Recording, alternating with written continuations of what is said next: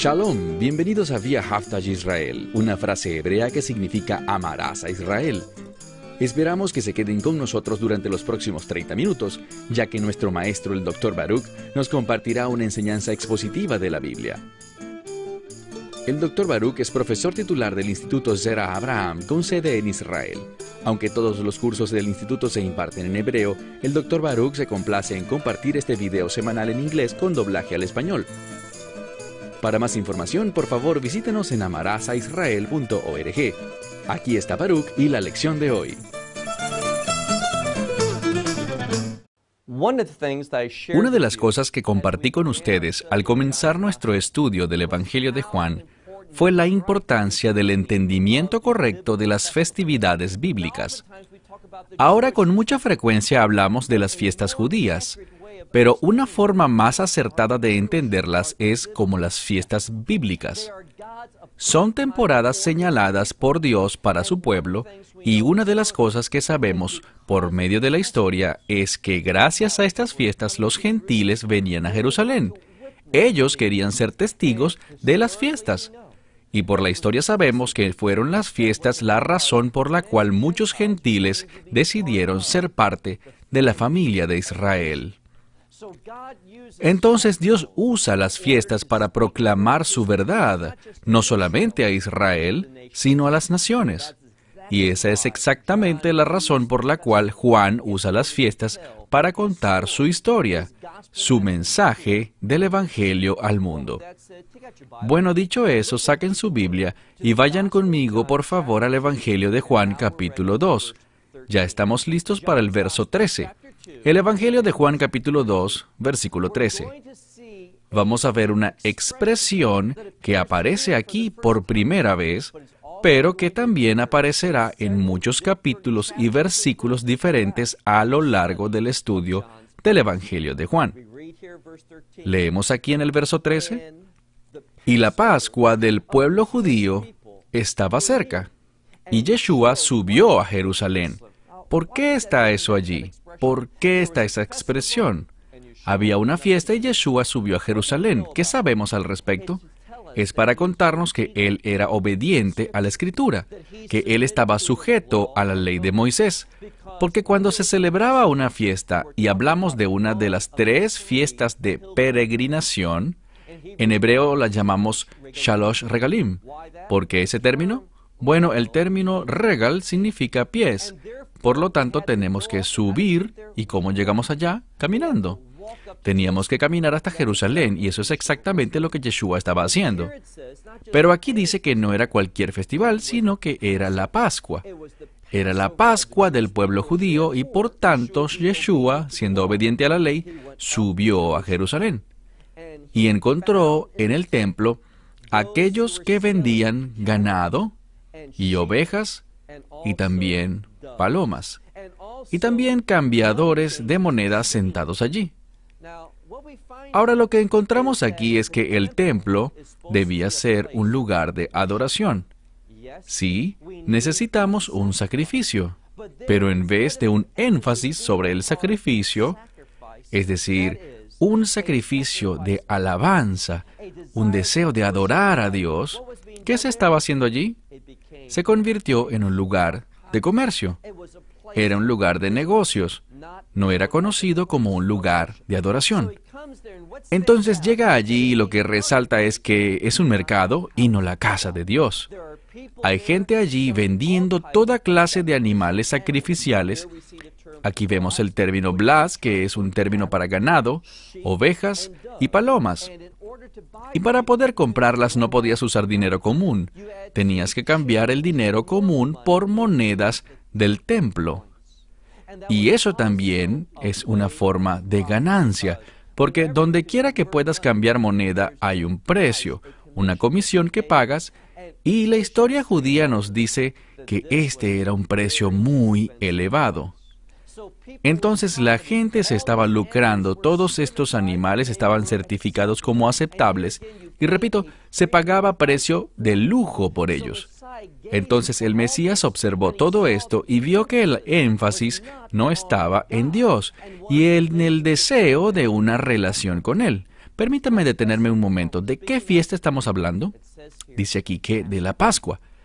La Pascua es el festival de redención. ¿Y de qué trata la redención? De eso estamos hablando. Vimos la semana pasada en nuestro estudio un matrimonio. ¿Qué es el matrimonio? Es el establecimiento de una relación de pacto. Entonces, el matrimonio es un pacto de redención. Y ahora estamos hablando de la Pascua, que es la fiesta de redención. Y en vez de que el énfasis sea sobre la relación del hombre con Dios, ¿qué encontramos aquí? El énfasis de este pasaje está ¿sobre qué? Está sobre la ganancia, en hacer negocios. Entonces, ¿cuál es la respuesta del Mesías? Bueno, avancemos al versículo 15. Lo que vemos es esto. Él respondió, Él hizo un látigo con las cuerdas y los echó a todos fuera del templo, y las ovejas, el ganado, y a aquellos que cambiaban dinero, lanzó sus monedas, y dice aquí que volteó sus mesas. Entonces, ¿qué fue lo que hizo? Bueno, él limpió el templo. Ahora quiero hacerte una pregunta. Cuando el término Pascua viene a tu mente, ¿en qué piensas primero? Bueno, si vienes de una tradición judía, cuando escuchamos Pascua, sí, es la fiesta de la redención. Sí, la redención se trata de la intimidad con Dios y conocerlo a Él. Pero con frecuencia, cuando pensamos en la Pascua, lo que viene a nuestra mente es limpieza. El proceso de preparar las cosas para la Pascua, eliminar todo lo que es llamado hametz. Ahora, hametz es un término que me parece que puede ser traducido básicamente como levadura. Deshacerse de toda la levadura. ¿Cuál es el sinónimo de levadura? Pablo enseña en 2 de Corintios capítulo 5 que la levadura es un sinónimo de orgullo, y el orgullo es pensar en sí mismos. Entonces, toda la gente presente en esta fiesta no estaban pensando en cosas espirituales, estamos pensando en su ganancia. ¿Y dónde estaban realizando todos sus negocios? Justo allí, en la casa de Dios. Entonces el Mesías se enoja y dice aquí que hace un látigo. ¿Y qué hace? Saca del templo a todas las ovejas, todo el ganado, esparce las monedas de los cambistas y voltea sus mesas. ¿Y qué más hace? Dice, y a los que vendían palomas les dijo a ellos, tomen y llévense estas cosas de aquí, porque han convertido la casa de mi padre, y no pierdan de vista esto, este término, casa de mi padre. Ahora en unos minutos van a decir, ¿con qué autoridad haces esto? Bueno, esta es la casa de su padre, él es el Hijo de Dios, que significa hijo heredero. En otras palabras, esta es su casa, él tiene el derecho porque ¿quién es él? Bueno, recuerden lo que aprendimos en el capítulo 1, esa palabra importante, gugonen, que significa que él es el pasado, el presente y el futuro. Él es Dios entre nosotros, Él está limpiando su casa, pero ellos no lo entienden. Entonces dice, saquen esto de este lugar porque han hecho de la casa de mi padre una casa de comercio. Ahora, después de hacer eso, dice, y avanzamos hasta el versículo siguiente, el 17, dice, después sus discípulos, recordaron que había sido escrito, el celo de tu casa me consume. Ahora, aquí vemos nuevamente una importante verdad bíblica para el Nuevo Testamento. Recuerden lo que les dije, de cuando hablamos del Nuevo Testamento y se quiere establecer un punto, siempre está apoyado ¿por qué cosa? Por una verdad del Antiguo Testamento. Están allí para indicarnos que lo que ocurre aquí es lo siguiente. Los discípulos citaron esta escritura siendo inspirados por el Espíritu Santo para que nosotros los lectores pudiéramos entender la conexión entre las acciones de Yeshua, todas sus acciones, y su celo por su Padre Celestial. Su compromiso con la palabra de Dios, su compromiso con la voluntad de Dios. Todo lo que Él está haciendo lo hace a la luz de la verdad de la Escritura. Hemos hablado de que la Pascua es la fiesta de la redención, es intimidad con Dios.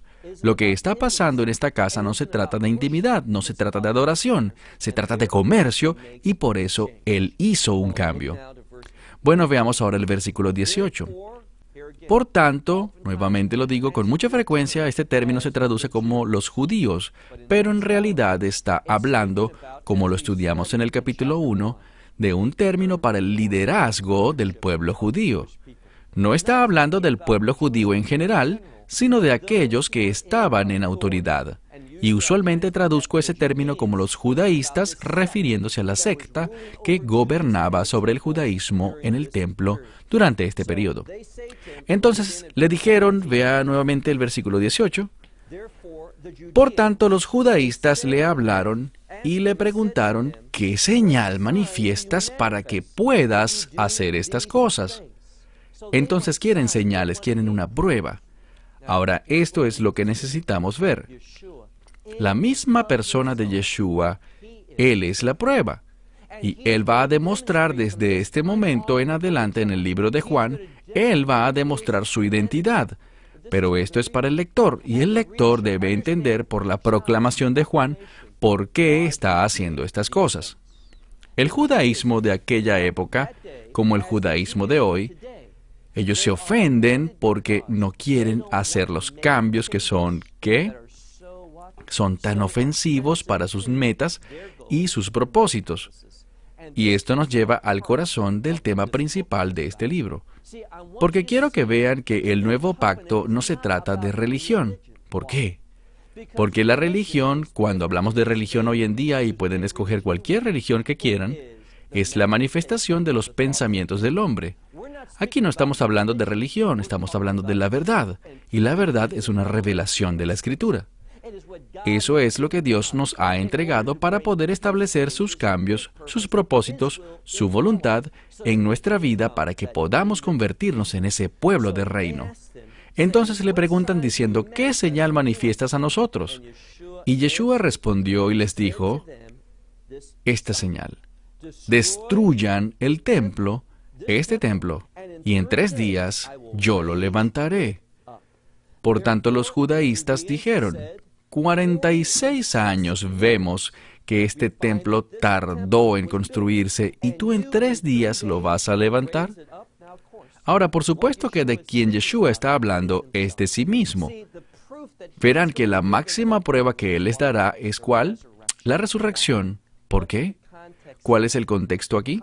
El contexto es la Pascua. La Pascua es la redención. ¿Con qué propósito? Con el propósito del reino.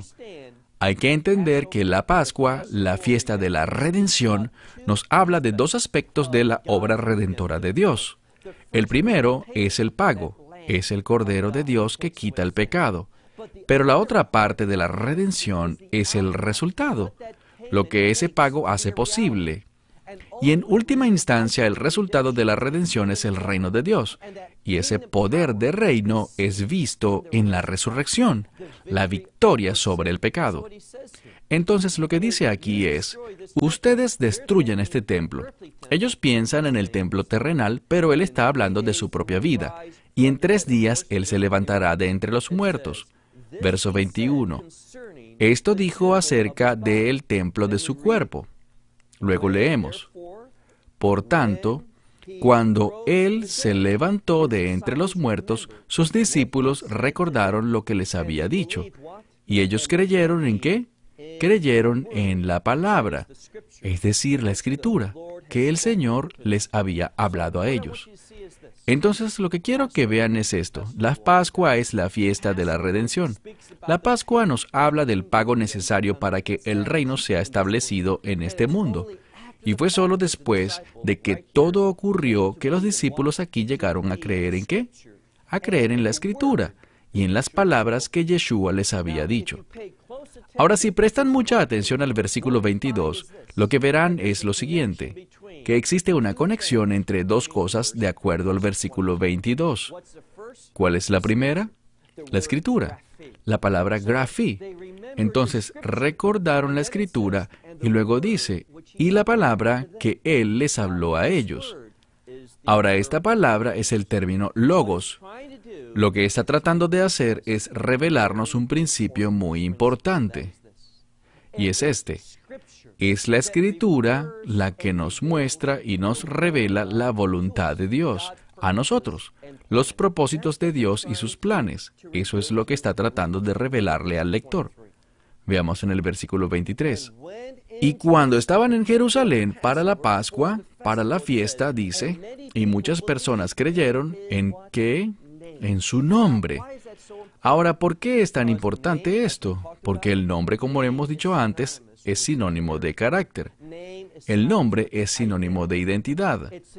Eso nos dice que ellos pudieron ver a través de la Pascua su nombre, su carácter, su identidad. Eso nos anuncia algo. Nos anuncia que el Mesías va a ser al final de sus 3 años de ministerio. Verán, lo que vamos a encontrar es esto, que el libro de Juan se enfoca en fiestas, como dije en nuestro primer estudio del Evangelio de Juan. Para poder entender lo que Juan está revelando, debes tener un entendimiento adecuado de las fiestas de Israel. Y lo que aprendemos en el Evangelio de Juan es esto. La segunda mitad de este libro está casi enteramente dedicada a la Pascua. ¿Cuál Pascua? La Pascua de Yeshua, cuando entró a Jerusalén en esa forma triunfante, cuando fue traicionado, cuando fue entregado al sumo sacerdote y a los ancianos, cuando fue sentenciado a muerte, cuando fue entregado a los romanos bajo Poncio Pilato y cuando finalmente fue crucificado y enterrado. ¿Cuándo ocurrió esto? Lo vamos a ver, durante la Pascua. ¿Y qué hizo él dentro de la festividad? Bueno, de esa fiesta hay un día muy importante. Dentro de la fiesta de los panes sin levadura, el primer domingo después del primer día de los panes sin levadura es conocido con un término muy importante. Ese término es Reshit. Es sinónimo de el primero. Es una palabra de prioridad, es una palabra de poder. ¿Por qué digo esto?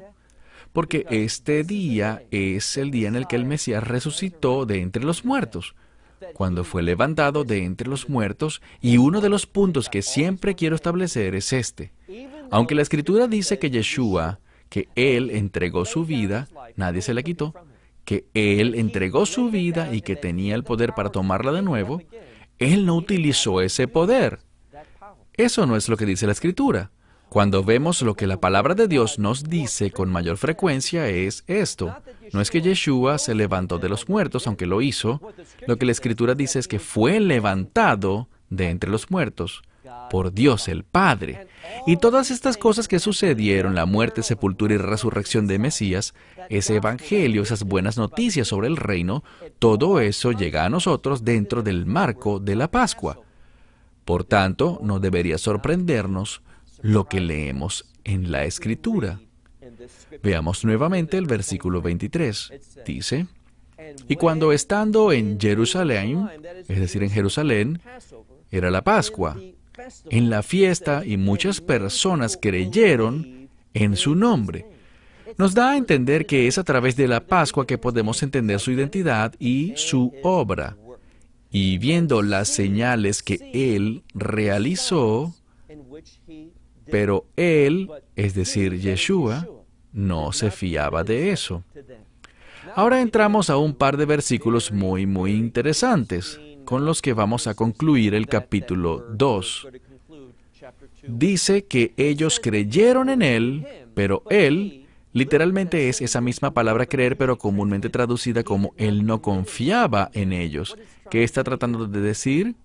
Bueno, Él entendía que la gente que creía en Él durante la Pascua estaban creyendo en Él únicamente por una razón, y esa es el reino.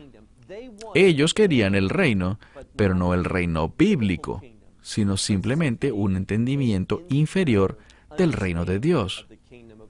Vamos a ver en el Evangelio de Juan que en una oportunidad la gente quiso hacerlo rey, pero Él no aceptó eso. ¿Por qué? Porque la gente no estaba lista para el reino. Esta es una sección teológica muy importante en el Evangelio de Juan. La Escritura dice que ellos creyeron en Él, pero Él no creía o no confiaba en ellos. Porque noten lo que dice. porque Él los conocía, es decir, que Él tenía un conocimiento íntimo de sus pensamientos. Entiendan que ellos estaban listos en este momento para reconocer y aceptar a un Mesías que los libraran de sus enemigos físicos. Ellos querían la victoria, pero no sobre el pecado. Ellos querían la victoria sobre el imperio romano. Ellos querían algo. Esta es la verdad de nuestro tiempo presente. Muchas personas dicen, oh, yo amo a Yeshua. Yo soy un seguidor de Jesucristo. ¿Por qué? Porque ellos quieren lo que ellos quieren y creen que Yeshua es un medio para obtenerlo. Entonces Él no va a confiar en ellos con esa falacia teológica como fundamento. Lo que está tratando de decir aquí es que la gente creía en Él, pero no entendían quién era. ¿Recuerdan cuando hablamos de los dos conceptos de Mesías? Ellos estaban listos para el Meshaya ben David, el rey que vence a todos sus enemigos y que trae una época de prosperidad. Pero yo les puedo decir para lo que no estaban preparados. No estaban preparados para un siervo sufriente, alguien que entregaría su propia vida. Y es por esta razón que Yeshua dice que no se fiaba de ninguno porque los conocía. Veamos el verso 25. Debido a eso, hubo un testigo. Hubo necesidad de un testimonio acerca de los hombres. Él sabía cómo era eso, porque él sabía cómo eran los hombres. Él sabía que en este estado, aunque parecía que estaban listos para aceptarlo, en realidad no lo estaban. ¿Por qué? Porque no tenían conciencia acerca de su propio pecado. Él conocía la condición espiritual de ellos. Ellos decían, oh, nosotros creemos en ti, pero creían por los propósitos incorrectos. Permíteme preguntarte, ¿está tu compromiso con Mesías Yeshua arraigado y fundamentado en los propósitos y planes de Dios? ¿Qué te atrajo a Él? ¿Fue debido a tu estado de atadura al pecado o a estar fuera de la voluntad de Dios, sus planes, sus objetivos para tu vida? ¿O eres uno de sus seguidores simplemente porque crees que a través de decir yo creo en el Mesías y porque vas una vez a la semana a cierto lugar y cantas ciertas canciones, crees que eso garantiza que Dios está de tu lado y que Él se moverá de tal manera para darte las victorias que deseas? Fíjate que esa es la descripción de la fe de muchas personas. Pero lo que debemos entender es esto. Hablando bíblicamente, cuando hablamos del Mesías, una de las maneras en que los profetas nos revelan al Mesías es como el Santo de Israel. ¿Por qué? Porque el propósito principal de la Pascua, es decir, la redención, ¿recuerdan cuando les hablé de que era una de las cosas que viene a nuestra mente cuando hablamos de la Pascua es la limpieza? ¿Deshacerse de qué? Deshacerse de esas cosas que están ligadas al orgullo, es decir, el pecado. Es decir, tener nuestra voluntad, nuestros pensamientos, nuestros deseos, nuestro yo crucificados para que los propósitos de Dios puedan establecerse en nuestras vidas. Y entiendan esto, hay una relación entre los planes y propósitos de Dios y el cumplimiento de su voluntad en santidad. Todo esto para decir que a menos de que esté sujeto a Dios y a sus propósitos y planes, no voy a crecer en santificación y no voy a poder caminar en santidad. Si estoy determinado a obtener mi voluntad, ¿qué pasa? Dios se volverá distante. Yo estaré apagando y contristando al Espíritu Santo y no podré ver la manifestación de la gloria de Dios. ¿Por qué hablo de la gloria de Dios? Simplemente por esto. Hay una conexión entre la gloria y la santidad. La santidad está arraigada en los propósitos de Dios, y cuando esos propósitos están siendo cumplidos en donde hay santidad, el resultado visual de esto es una manifestación de la gloria de Dios. Entonces, en este momento la gente estaba dispuesta a aceptarlo a Él si el propósito era según su entendimiento del reino. Es que con mucha frecuencia tenemos un entendimiento erróneo del reino. Déjame darte un ejemplo de esto. Piensa por un momento. ¿Cuál será la constitución del reino milenial? La respuesta es la ley de Moisés. Veremos lo que el profeta Isaías dice. Él dice, y esto sucederá en los últimos días. Y cuando vemos lo que él dice, él escribe, estoy hablando de un tiempo donde las naciones ya no aprenderán a hacer la guerra, que convertirán sus armas ¿en qué? En herramientas de agricultura. ¿De qué nos habla eso? De la producción de frutos. Es que el tiempo milenial será un reino de gran producción de fruto. ¿Qué es eso? Que será un reino de santidad.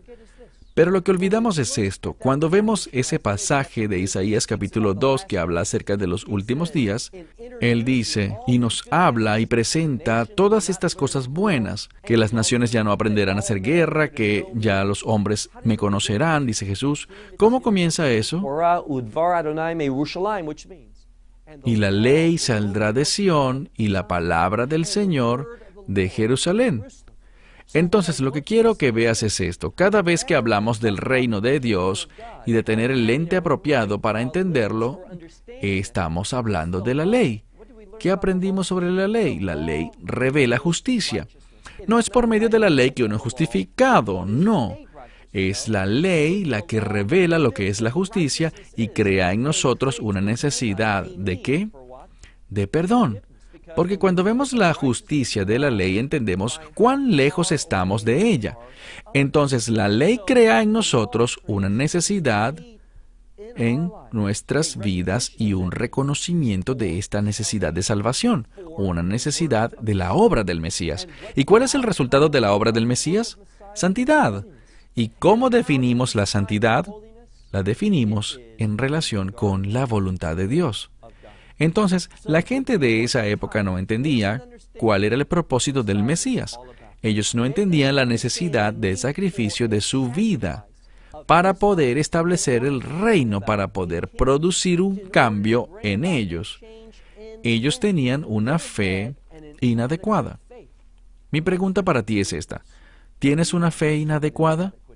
Porque cuando nuestra fe no está arraigada en la verdad, sino que está arraigada en nuestros propios deseos, ¿qué va a pasar? ¿Qué dice la Escritura? Y Yeshua no se fiaba de ellos. Es únicamente cuando nosotros nos comprometemos con las cosas de Dios, como nos la revela la palabra de Dios, que podremos contar con el compromiso total de Dios hacia nosotros para producir ese cambio, para que su gloria, su justicia y su santidad se manifiesten en y a través de nosotros. Bueno, con esto concluimos este momento. Será hasta la próxima semana cuando empecemos Juan, capítulo 3. Esperamos que te hayas beneficiado del mensaje de hoy y lo compartas con otros. Por favor, haz planes para unirte a nosotros cada semana en este momento y en este canal para otra transmisión de amarazaisrael.org. Nuevamente, para obtener más información sobre nosotros, visita nuestra web amarazaisrael.org, donde encontrarás muchas otras conferencias de Baruch en formato de video. Hasta la próxima semana. Que el Señor te bendiga en Yeshua HaMashiach, Jesús el Mesías, mientras caminas con Él. Shalom desde Israel.